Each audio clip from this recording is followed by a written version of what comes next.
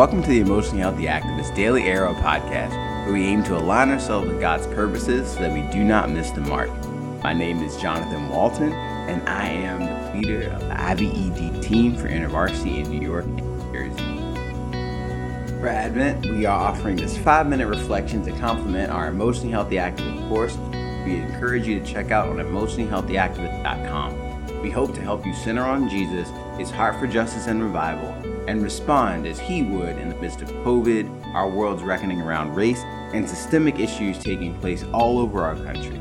We'll be grounding ourselves in scriptural reflection and lifting sections from 12 Lies That Hold America Captive and the Truth That Sets Us Free, as well as the anthology Keeping the Faith, reflections on politics and Christianity in the Trump era and beyond. This reflection was written by Stephen Rowe, InterVarsity staff in North Carolina. And you may hear an 8-month-old prayer warrior named Everest Walton in the background. She'll be joining us for our time today. So I hope you'll find a comfortable spot, take some deep breaths, and let's begin.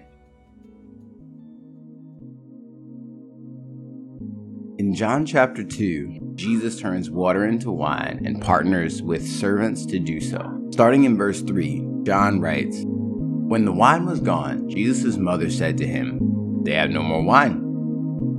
'Woman, why do you involve me?' Jesus responded. 'My hour has not yet come.' His mother said to the servants, 'Do whatever he tells you.' Nearby stood 6 stone water jars, the kind used by the Jews for ceremonial washing, each holding 20 to 30 gallons. Jesus said to the servants, 'Fill the jars with water.' So the servants filled them to the brim. Then he told them, 'Now draw some out and take it to the master of the banquet.' They did so, and the master of the banquet tasted water into wine. He did not realize where it had come from, though the servants who had drawn the water definitely. Then he called the bridegroom aside and said, 'Everyone brings out the choice wine first, then the cheaper wine after the guests have had too much to drink. But you have saved the best till now.' Thanks be to God for his word." This miracle may be familiar. After all, it is the first one recorded in the Gospel of John. But the partnership and preparation before the transformation is miraculous as well. Jesus does not do the whole miracle on his own. He invites the servants to prepare the water, present the transformed wine to the master of the banquet. Not only does Jesus keep the party going with this miracle, it delivers the bridegroom, the bride, and the family from shame in not having enough wine to share with their guests. This is good news to us. Jesus chooses not to work alone. He chooses to involve us in the miraculous and healing work that he does. His miracles aren't for show. They have a purpose. They point to his lordship over creation. They point to his dignifying partnership with humanity. They deliver people from shame, harm, and isolation. In John 2, we see Jesus invite partnership and preparation for the sake of transformation, healing, and deliverance at a party. As the year comes to a close, we look ahead to 2021. We will be wise to locate ourselves and emulate the servants and their willingness to partner with Jesus in preparing for him to move. Like John the Baptist in John 1 and John 3, preparing the way for the Lord. David Osborne is a senior professor of Christian leadership at Denver Seminary. In Tupelo, Mississippi in the 1960s, he helped assist in the peaceful integration of the school system. He's also a contributor in Keeping the Faith. In his article, Loving God and Neighbor During an Election, he writes, "Laws do not compel people to willingly change. But when we love people, we can persuade them to do what is right. If we depend only upon passing legislation, many will look for ways to subvert the law. This is what happened in Mississippi, the South, and across the country." End quote. He goes on to say, quote, "Respected Old Testament scholar and friend Nut Haim once said to me, 'God gets angry about only 2 things with very few exceptions: idolatry and social injustice.'" End quote. This is consistent with the 2 greatest commandments: to love God, which idolatry prevents, and to love your neighbor, which social injustice prevents. The two greatest commandments, coupled with an awareness of what angers God, guide me in how I interact with others as I prepare to vote. These are the words of a wise man. The simplicity and depth of this practical wisdom feels refreshing. I feel grounded in response to processing these words. I have a better sense of what my posture and outlook for 2021 ought to look like.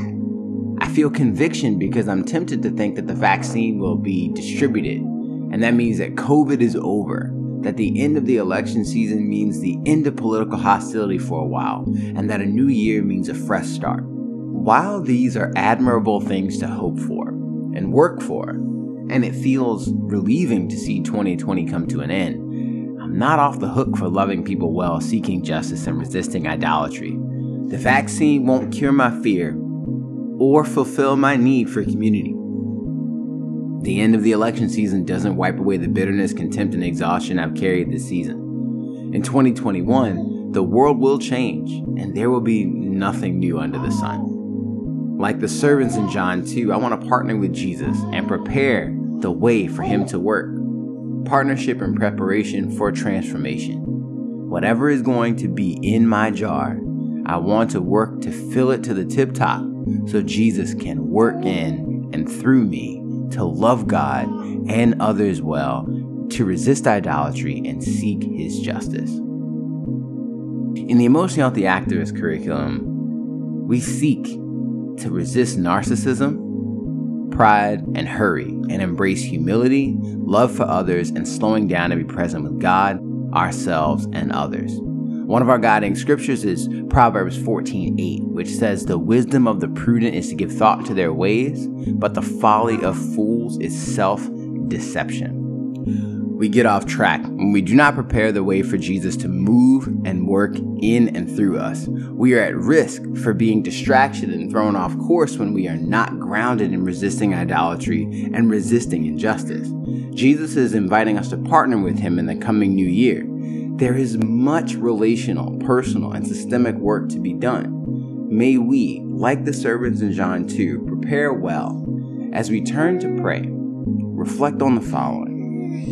How is Jesus inviting you to partner with him in 2021? How is Jesus inviting you to love God and your neighbor in a new year? Where is he inviting you to begin resisting idolatry and seeking his justice? Lastly, let's consider what obstacles might prevent you from preparing well. Invite Jesus to take these things away. What miraculous thing might Jesus be up to? Let's reflect.